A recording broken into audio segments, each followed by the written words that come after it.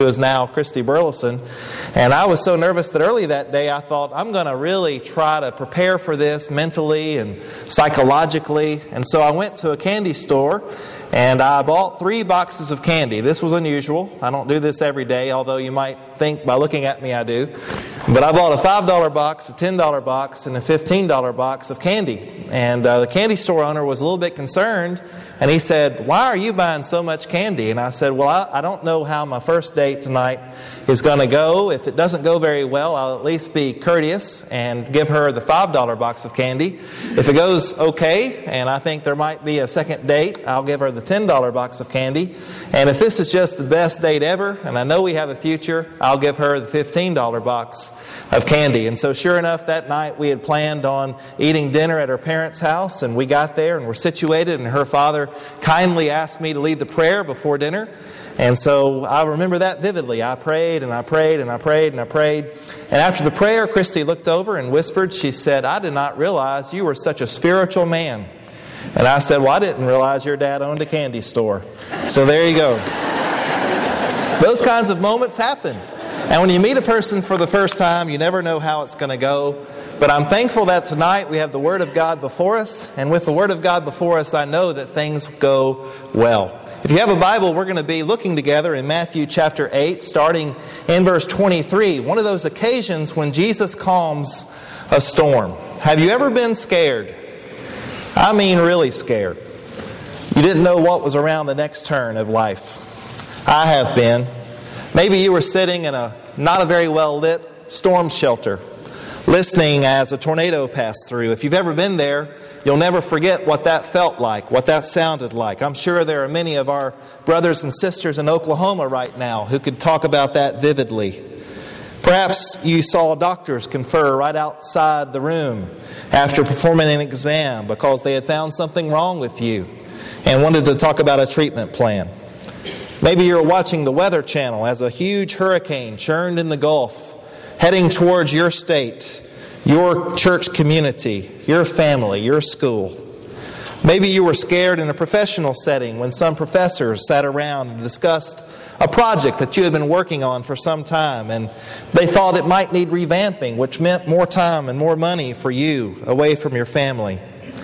Perhaps you were sitting with your wife as the nurse tried to pull up an image of your baby in her womb for the first time and seeing nothing, no heartbeat, and again seeing those doctors huddle. Maybe you were scared when they took your child into their arms at 6 weeks old to do surgery on a mass in his neck, and you prayed that it would not turn out to be what you thought it might be. Perhaps your other child was diagnosed with a disease that had the potential of changing her life forever.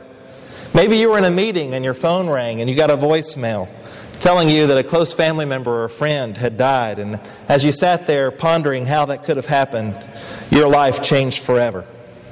Those are some times in my life that I've been scared. But when you read the Bible, sometimes you might get the impression that these people were never scared, especially Romans. I mean, we watch television and movies about the Roman Empire, and we think they're all a bunch of gladiators, full of muscle and determination and even debauchery, but certainly not fear. These were tough men and women.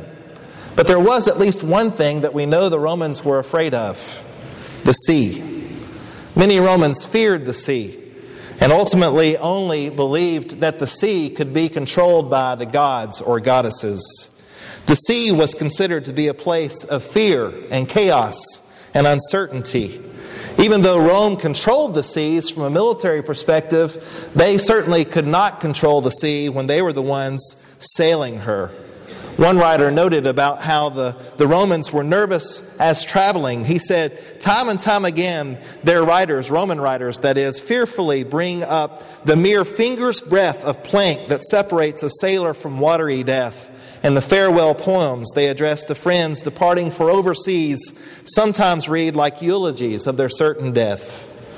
Travel was difficult and was inconvenient. The first century historian Josephus talks about the danger of trying to find a good dock to put your boat in, and how letter carriers could be detained for months on the stormy seas. The sea was unpredictable and scary.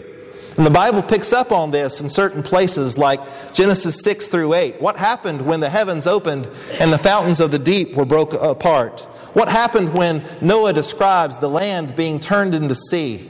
What happened in Exodus when the Egyptians at the Red Sea chased the children of Israel into that parted water in Exodus 34?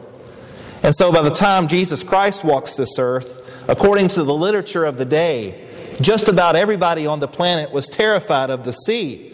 And they viewed the sea as dangerous at best or demonic at worst. Many were terrified and vulnerable when they were not on dry land. And so when you see Jesus calm the sea, and on at least two occasions, in Mark 4 and in Mark 6, one of those passages, Mark 4, being paralleled tonight in the passage we're going to examine together, Matthew chapter 8.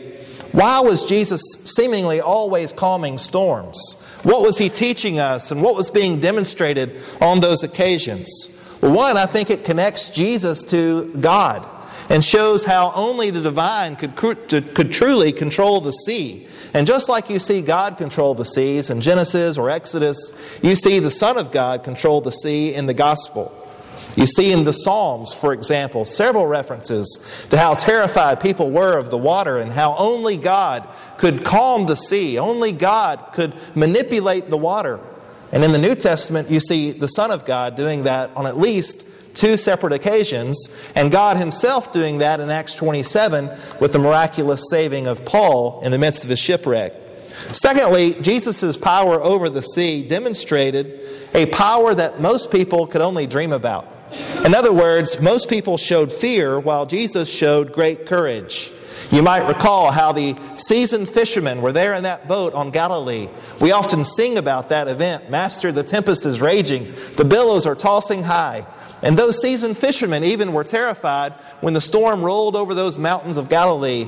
But Jesus on one occasion was awoken in the boat and calmed the storm. On the other occasion, you might recall, He walked out to them. Peter tried to walk out but took his eyes off Jesus and failed. But once Jesus stepped in the boat, what happened? The storm stopped. And Jesus was able to show on many occasions, much like Jonah a few generations earlier, as soon as he hit the water, remember the storm was stopped, and those sailors went to Nineveh and the various places telling what it was they had witnessed when the prophet of God caused the storm to be stopped, when in actuality it was God causing that storm to stop. And so Jesus shows His divine power. Jesus shows courage while most men, even seasoned fishermen, showed fear. And third, Jesus' power over the sea, I believe, points forward to a future hope. In other words, the God who can control the sea, the God who can control the land, the Creator and the Sustainer, our God, will eventually bring history to an end. And the unrest and the bad news that fills the airwaves tonight, of tragedy, of terrorism, of heartache, of death and destruction, will eventually be reversed by the God who can cause all of those things to come to a stop. The same question that the apostles asked generations ago still applies to us. Who is this that even the wind and the sea obey Him? So tonight, I'm not just talking about the sea, and I'm not just talking about literal storms. I'm talking about an occasion when Jesus demonstrates the power He has over the physical sea, and secondarily, the power He has over the storms of life. We, if we had been in that boat with the Lord, certainly would have been scared too. You know that when seasoned fishermen are shaking in their boots, we also would have been terrified. And yet you see the calm and the peace that our Lord Jesus can bring in the midst of great storms and trials. And tonight we want to be reminded of His power. If you have a Bible, would you look with me at Matthew chapter 8? Let's begin reading in verse 23, and then we'll focus in on what it is that occurs in this passage as we study together. We read in the context of Matthew 8, starting in verse 23. When He, Jesus, got into the boat, His disciples followed Him.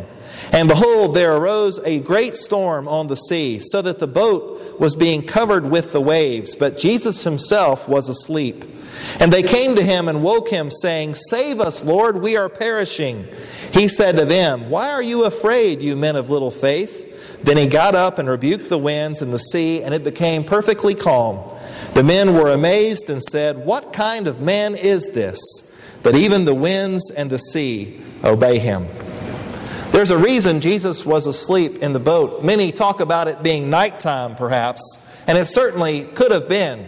But we also know that this was the end of a very long day. If you read back into what happened previously, before this record, which begins in Matthew chapter 8, verse 23, you have Jesus coming off of a mountain in chapter 7, where He's just delivered the greatest sermon ever preached. We often talk about the Sermon on the Mount, which fills Matthew chapter 5 through 7. And then when you get to Matthew chapter 8, you have large crowds continuing to follow Jesus into the seaside community of Capernaum, demanding even more teaching and even more healing. Jesus certainly would have been exhausted by this pressure. Even Peter's mother-in-law was healed that day before Jesus instructed His disciples to board a boat and to cross to the other side of the sea. We know that Jesus was often concerned with His disciples, with their well-being, with their health, with the fact that they often were overwhelmed, and we read that they did not even have time to eat. And Jesus on this occasion gives them an opportunity to go to another place, on the other side of the sea, which certainly would not have been congested, at least ideally, although we know that the crowd follows Him and meets Him there in anticipation of His arrival. Jesus, the one that we know, He says, foxes have holes, the birds of the air have nests, but the Son of Man doesn't have a place to lay His head, was certainly exhausted in the flesh at the end of this long day. And there it is the storm that arises, where our Lord, who ought to be the one who is worthy of rest, has to wake up and again save this rather bumbling group of disciples who often fail to see exactly what it is Jesus came to do. And so as we look through this passage tonight, I want to focus on some principles that will hopefully help us to overcome the storms of life as we read about these apostles in the presence of our Lord literally overcoming a storm. I think there are many parallels and things that will hopefully be encouraging to us. Notice that in verse 23, the first thing we see these disciples do that I think is worthy of note is the fact that that doesn't look right. The fact that they get in the boat. They're willing to get in the boat. Verse 23 tells us that Jesus' disciples don't necessarily know everything that's going to occur the moment they step into the boat. They follow Jesus, in other words, even when it's not clear exactly what their destination is going to be. They don't know what's going to happen next, and yet for 3 years during Jesus' public ministry, these disciples are willing to follow Him through good times and through difficult times.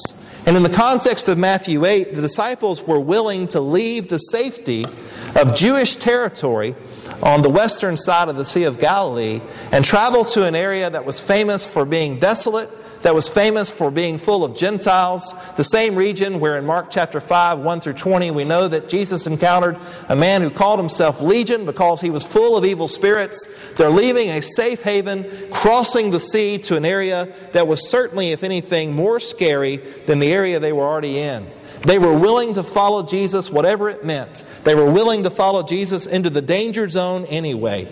I'm sure that some would have taken an opportunity here to ask some questions, to have stopped in their tracks. Mark even tells us that other boats went with them across the sea, more than one. Luke mentions how the boats launched out in the parallels we see both in Mark chapter 9, or rather Mark chapter 4 and Luke chapter 8. We read these other details that others were there with Jesus on this scary evening when they were launching out in faith. The reason I point that out is I think that today there might be some among us who would be afraid to leave the shore. We've heard about what's happened to other people on the other side of the sea. We've heard about what's happened to other people on the midst of the sea. We've heard about and we've demonstrated with our own eyes the way that some people have treated our Lord. And perhaps we're beginning to ask the question, well, if they've hurt Him, who's to say they won't hurt us, betray us, mislead us? And for that reason, we're just not sure that we really want to leave the sea, or that we really want to leave the shore anyway. Because going out into the midst of the sea means that we take a risk. Perhaps one of the things made explicit in the narrative of Matthew chapter 8 is that in order for us to be protected from the storm, we must live life. I'm blessed to be the father of a 6-year-old, a 3-year-old, and a 3-month-old. And I know that there are lots of things that are discouraging in our world, and sometimes as young parents or older parents or grandparents, we want to insulate our children from all of that. But one thing we quickly discover is we're in the world but not of the world, and there's no way to build a safety net, a safety zone necessarily all the time around our children, around our grandchildren. And so what we strive to do is equip them with the knowledge and know-how to make critical decisions when mom and dad aren't there, when grandma and grandpa aren't there. Well, that's one of the things Jesus does during His public ministry, is He allows these apostles, these disciples, to learn some lessons. But in order for them to learn these lessons, they have to be willing to get in the boat. We've been equipped with so much, so many opportunities and so many blessings and so much knowledge. When Jesus says it's time to get moving, we've got to move.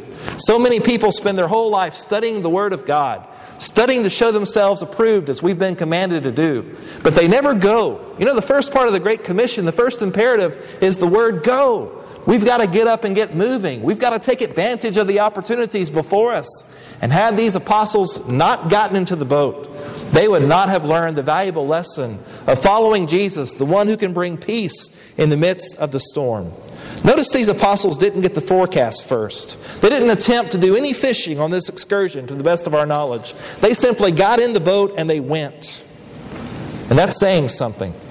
Perhaps tonight there's someone here who's been standing on the shore, wondering what it's like to go on a mission trip, wondering what it's like to teach a Bible class, wondering what it's like to study the Bible with someone who doesn't yet have the privilege of knowing the Lord Jesus. Perhaps it's time for us to launch out in faith and trust in the God who has blessed us with every good and perfect gift from above. James 1:17 reminds us. We have to be willing to get in the boat. Let me see if I can advance. We're just going to let that ride. Keep that title slide up there. Notice, secondly, verse 24. We need to expect winds and waves. Verse 24 makes it clear that when you are on board with the Lord, when you are in the boat, we should know to expect trouble on occasion. We should know that life sometimes serves up wind and waves. It seemed as if their hope was lost in the midst of the sea. Just about as bad a scenario possible. They're in the middle of the night when a storm hits out of nowhere that caused even these seasoned fishermen to fear for their lives. Several of them had made a living on this sea. They certainly understood the risk of getting in the boat. But when they are afraid, it must have been really bad. Matthew tells us that the waves were covering up the boat. That's about as bad as it gets. Not to mention the fact that the leader of this group, Jesus himself, is asleep in the boat. Luke mentions a fierce gale of wind, how it descended on the lake as well. Have you ever decided you wanted to do something bold? You wanted to be courageous for the Lord? And as soon as you stepped into the boat, as soon as you launched out in faith, trouble was right there waiting on you? How frustrating is that? How discouraging is that? In the midst of the stormy sea, many of us fail to remember that Jesus is with us. When times are great, we feel great, we sing out, we pray, we participate in every ministry, but when the going gets rough, our walk with the Lord suffers. Tonight, aren't we thankful that Jesus is not asleep? He may not physically be present, but we have the promise of a God in Christ who said, where 2 or 3 are gathered in my name, there I will be always. We have one promise of God from the Great Commission, lo, I'll be with you always, even to the end of the age. I met a Christian recently who said that she wouldn't fly because of that command. Lo, I'm with you always, even to the... I don't think that's what Jesus was saying at all. I think He's saying, wherever you go in the midst of life, I will be with you. And don't we know that individually and collectively, from time to time, we find ourselves in some pretty serious storms. A deficiency of integrity and values, an ethical transformation on the one hand, and a reluctance to stand for truth as revealed in God's Word on the other, can cause us to lose our moorings and be more frustrated than ever because of these storms. I would remind you of what Paul writes by inspiration in Ephesians 4:14. When he reminds all of us as Christians to grow up and no longer be kids, tossed here and there by waves and carried about by every wind of doctrine. He goes on to say what we should be doing is to speak the truth in love and to take advantage of every opportunity we have to look through those winds and to look past those waves to the goal. It amazes me how sometimes Christians are surprised by trials. We're surprised when trouble comes. Have we forgotten we have an enemy? Have we forgotten that we're not yet in our reward? That we're not yet in perfect fellowship with God in heaven above? We should expect trials. We should expect tribulation. Doesn't mean we look out for them all the time and anticipate them, but we should not be surprised when trouble comes. When you're in the boat with the Lord, you can expect winds and waves. Number 3, verse 25. Not only should we get in the boat, number 1, expect winds and waves, number 2. But third, verse 25 reminds us that in the midst of those winds and waves, we should call on Him. We should call on Him often. Mark tells us that Jesus was in the stern asleep on a cushion, and the disciples awoke Him to say, "Teacher, do you not care that we're perishing?" In Matthew they say, "Save us, Lord, we are perishing." In Luke, he records these words as, "Master, Master, we are perishing." Things got so bad that these disciples literally thought they were going to die. They could not handle this on their own. Although they had been down this road many times before, they were overwhelmed and they were in trouble and they thought they were going to die. They were literally, according to the description of the waves, in over their heads. You ever think you're going to die? You ever have a Job moment where you just feel like your world's caving in? Where you wonder, Lord, can I handle anything else? I think I'm going to die. If not physically, at least spiritually, I'm fearful. I don't know if I'm going to make it or not. These disciples were there. And you can tell by the tone of their petition to the Lord that they thought that any moment they might be breathing their last breath. So what do? Oh, we can handle this.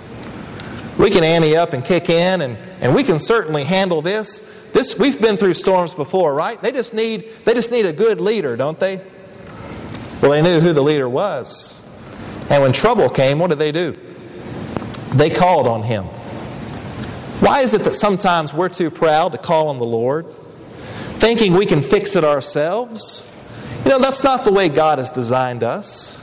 We're relational beings, seeking something greater than ourselves. I believe that's what Paul alludes to in Athens in Acts 17, that even those religious Athenians, with all their idols around them, could look and long for something greater than themselves. And these disciples were in a position where they knew that something greater than themselves would have to solve this problem. God wants you to pray for Him. Pray to Him. He wants you to seek Him. He wants you to call on His name. And by the way, He knows we're in the midst of a storm. I'm comforted when I read the words of Revelation 2 and 3, the vision of those 7 congregations represented by the 7 golden lampstands. What's Jesus doing? He's not aloof from the situation. He's walking among those congregations and able through John the Revelator to describe exactly what's going on in those places. Have we forgotten that our God is with us even when we're in the midst of the storm? And yet, why are we so reluctant when He wants us to call out to Him, to call on Him? We got to get in the boat. We got to expect winds and waves. We need to call on Him, verse 25. And then verse 26. Let's be reminded that in the midst of the stormy sea, we don't just call on Jesus. That's a great place to begin. But when Christians who are enduring storms can bear witness to the goodness of God, the world notices. When Christians who are in the midst of a storm that may they feel be the end of their existence on this earth can still pour out petition and praise to God and worship in a powerful way, the world takes notice. This storm came to an end. And how did the disciples there react when Jesus got up and stopped the noise? What's ironic, in most of our descriptions of this event, especially in Mark chapter 4, the disciples were more afraid of the peace in the boat after Jesus calmed the storm than they were during the storm. Why? Because they had gotten exactly what they asked for. The God of heaven, through His Son, there in the boat with them, had caused that chaos to return to the order of Eden. We are living in a chaotic world. Since Genesis 3, the order of Eden has been reversed, and sin reigns, and Satan, the ruler of this world, wants to ensure that his minions faithfully follow him. But the good news of Scripture is our exile will come to an end. The storm will pass by, as we often sing. But until then, what should we do? I want to get practical here. Some of you are in the midst of storms. It's amazing in an assembly. I think Paul knows this. Romans 12:15. Rejoice with those who rejoice. Weep with those who weep. How some can be having the greatest time of life with the birth of precious children and weddings and promotions and graduations. This is the season for a lot of those kinds of events. Well, at the same time, another member of the body could be going through some of the most horrific suffering of his or her life. So regardless of what we're dealing with in our own lives, how do we respond when storms come? First, we've got to wait. Oh, we don't like to wait. When fast food isn't fast enough, we don't want to wait. When the person in front of us on the road isn't going fast enough, we certainly don't want to wait. But what I'm talking about here is waiting on the Lord. We can't command this storm to stop. But we know that the sovereign God of heaven, working through His Son Jesus, although He does not work by our timetables, will work. He's promised us peace. He's promised us rest. He's promised that no temptation can overtake us. He's promised goodness, even if it's something we have to wait for. While we wait, secondly, we also worship. Despite our suffering, we worship. We take note of the creation that He has brought to bear in our own lives, in our own environments, marveling at His character, marveling at His power. This is the appropriate response. And third, we remember that we're not alone in this storm, and that the same storms we're experiencing as Christians, our friends and neighbors who are not in Christ are also experiencing. And the question is, can I as a Christian suffer differently than my friends and neighbors who do not have the hope of heaven, who do not have a relationship with Christ, who do not know in fullness the love of God that's found in a right relationship with Him? One of the opportunities we've had in this area is to meet needs after storms. We believe in serving our neighbors and showing love in the aftermath of tornadoes and fire and disaster and heartaches of all kinds and types.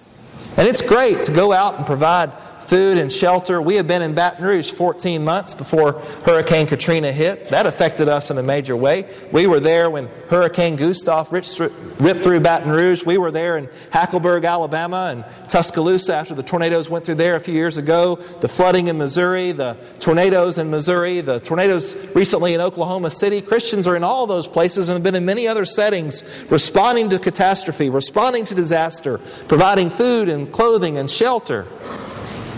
But it's in the midst of the storm we can also provide something that meets their greatest needs. We can share with them the Prince of Peace, the one who can give us stability. You know, it's amazing to me that there's a movement afoot to feed and to provide water and to clothe without ever mentioning the name of Christ. And I understand that in some settings that might be easier to do than others.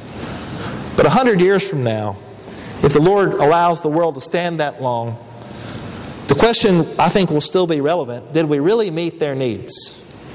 When they're dead and gone, did we provide permanent shelter from the storm in Christ? Did we provide them an opportunity to partake of the bread of life and the living water? They need more than an umbrella and a raincoat to make it through this storm. We're talking about a storm that only the refuge of Jesus Christ Himself can get us through. Thus, showing true love is more than just handing out food and water. That's the start. Matthew 25:31-46 makes it clear. Did you feed me? Did you give me drink? Did you visit me while I was in prison? Did you clothe me when I was naked? Did you visit me while I was sick? Yes, Lord. But it's all in the context of sharing with them the greatest peace they could ever experience. And I'm convinced Satan doesn't mind us helping people as long as we don't mention Jesus. There's one more admonition in Matthew 8 that may not be found explicitly in this particular passage, but I think it is a part of the overall message of Jesus Christ. Once you've come through a few of these storms, keep that perspective. Suffering can be a time where we learn a lot about ourselves, but more importantly about our God. It's interesting to read Scripture and to note how many times God's people spent time in the wilderness. Why? Well, they learned a lot about themselves in the wilderness, but they certainly learned a lot about God in the wilderness. Who provided for them? When the leadership of Moses and Aaron and Miriam failed, God provided leadership. A pillar of cloud by day, a pillar of fire by night, manna and quail and sweet water. Who did that? God did that. And in the midst of our suffering, keep that perspective. Keep God's blessings in mind, even in the difficult days. Don't forget His providential care for us. A few years ago, there's a photo, just imagine it with me, that appeared in National Geographic. It was a time-lapse photograph of a thunderstorm from a mountaintop near the Smoky Mountains. From this mountain peak during a heavy thunderstorm, the picture captured a brilliant lightning display that had taken place throughout the storm's duration. And this time-lapse photography created a spaghetti-like web out of the individual bolts in that thunderstorm that only from that perspective could you see the fullness of the storm. In some ways, I've wondered if our sin presents itself before God in that way. We only see isolated individual acts. We only see bolts here and there, but God sees the overall web of our sinning. And what to us might seem insignificant or sporadic and passes with hardly a notice, from God's panoramic perspective perhaps creates a more dramatic display than we could possibly even imagine. Perhaps that's what the psalmist had in mind in Psalm 19, verses 12 and 13, when he asked, "Who can discern his errors? Acquit me of hidden faults. Keep back your servant from presumptuous sins." What's the point? God is willing through the blood of Jesus Christ to erase all of that. To erase things that we perhaps cannot even remember with our finite thinking. He can erase that imposing picture of our sin as it's presented before the perfect God of heaven. And if He's powerful enough to do that, He's powerful enough to handle our storms and our trials and our temptations. As I've already mentioned, 8 years ago today, I was not in West Tennessee. We were living in Baton Rouge, Louisiana, where we were blessed to serve the Goodwood Boulevard Church of Christ for 6 years. And I'll never forget August of 2005. What happened when Hurricane Katrina hit our shore. We were living in Baton Rouge, about 81 miles northwest of New Orleans. And when that storm hit and the levees failed, everyone was seeking higher ground. Some made their way all the way to Houston, but many were stranded in Baton Rouge in the Clear Channel radio system. They were all broadcasting the same signal across all their radio stations. And people were calling in begging for help. We don't have anywhere to go. We're stranded on the interstate. We need something to eat. There aren't any shelters. There aren't any hotels. We've got young children. We have elderly people in the car with us. Please help us. Our elders were so wise and so great. They said, "Doug, why don't we get on the radio?" And we had a gym with some classroom space in it. And they said, "Why don't we take some of the food in our freezers that's spoiling and cook that up and open it up to the first 100 people that show up." We didn't have any idea necessarily what we were getting into. We had never done anything like that before. In less than 30 minutes, we had 156 people in our fellowship hall. And the rest of the day and through the night, we were turning away cars and busloads of people, trying to find them other places to go, being overwhelmed by a need in our community that Christy and I and many others there had never seen anything like before. We went to setting up an infirmary in the church auditorium. Christy's a nurse practitioner. She was caring for people there. And we had all sorts of needs that I can't even list them all, wouldn't want to, that the Lord allowed us to meet in the aftermath of that tremendous struggle. We didn't view them as a problem or a nuisance. They became our friends. They lived in our church building for a solid month. And we as a congregation were blessed to help provide them with places to live and jobs and supplies. But most of all, hope. And we talked to them about Jesus. I'll never forget one night that we had a couple. They had been living together for about a decade, had 5 kids together, Cornelius and Naomi, good Bible names, baptized into Christ and married because of a hurricane, because they were there with us. I'll never forget those kids, those teens, those adults, those senior citizens who came in the midst of a storm and struggle and found love because we were able to share with them the love of God. And I know that many of you have had similar experiences in the aftermath of hurricanes and tornadoes and flooding and fires and desperate times. The point is, don't sell yourself short on what you can give others. As those who know storms, but more importantly, those who know the one who can calm the storm, we have an opportunity to give of our time and our possessions and our prayers and our service, but also give them Jesus. In Matthew 8, perhaps some of the apostles as fishermen thought that the sea was their territory, that if trouble arose, they could certainly solve it. But weren't they quickly reminded that God is the one in control? And perhaps tonight, as readers of this sacred text, we can see something they missed. Jesus has the divine power to bring the chaotic sea to order. Who is this that even the wind and sea obey Him? So tonight, let's get in the boat. Let's be willing to expect winds and waves, and when they come, call on Him. And as we await the day when there are no more storms, we wait, we worship, and we bear witness to the goodness of God, remembering the one who has brought us through those difficult days and seeking not to create storms in the lives of others, but rather help them through those same struggles.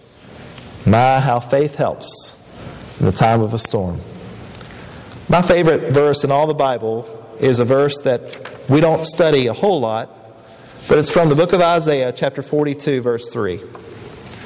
Where Isaiah, looking forward to the Prince of Peace, says something that I want to conclude with tonight. He says, "A bruised reed He will not break, and a dimly burning wick He will not extinguish. Our God will faithfully bring forth justice." Tonight, I know that perhaps some of you feel like a bruised reed or a dimly burning wick. One more thing may just break you. One more wind may just extinguish the little flicker of a flame you feel like you have left. I want to encourage you tonight that I've been there, and I know that the majority of people in this room have been there. And we're thankful to the God of heaven who has brought us through those storms. I'm aware that in our area in West Tennessee, the suicide rate among teens and young adults is higher than it's been in years. I just want to urge anyone tonight struggling with any of these types of storms to remember and to find comfort in the fact that God is with us and He will bring us through difficult days if we will simply be faithful unto Him. Let's close with a word of prayer. Father, we're so grateful for Your love for us. We're so thankful for Your provision. We're so thankful that You are a God who is with us on the difficult days and on the good days. And Father, tonight we're especially even grateful for the storms, the perspective they can provide, the discipline they can provide, but more importantly, the lessons we can learn as the disciples did in our text tonight about You and Your provision and Your peace. Father, may we reach out to others around us who are in the midst of these kinds of struggles. May we offer real hope that shows and speaks of Your love in a way that's relevant and meaningful. Father, we pray tonight for those who are lost, or perhaps just those who are struggling in the midst of storms. May we weep with them and offer them the hope that You have offered to us. And may we never forget the blessing of being a Christian. Thank You, Father, for the peace we have in You already, and for the faith we have that You will provide meaningful peace for us forevermore. We pray in Jesus' name. Amen.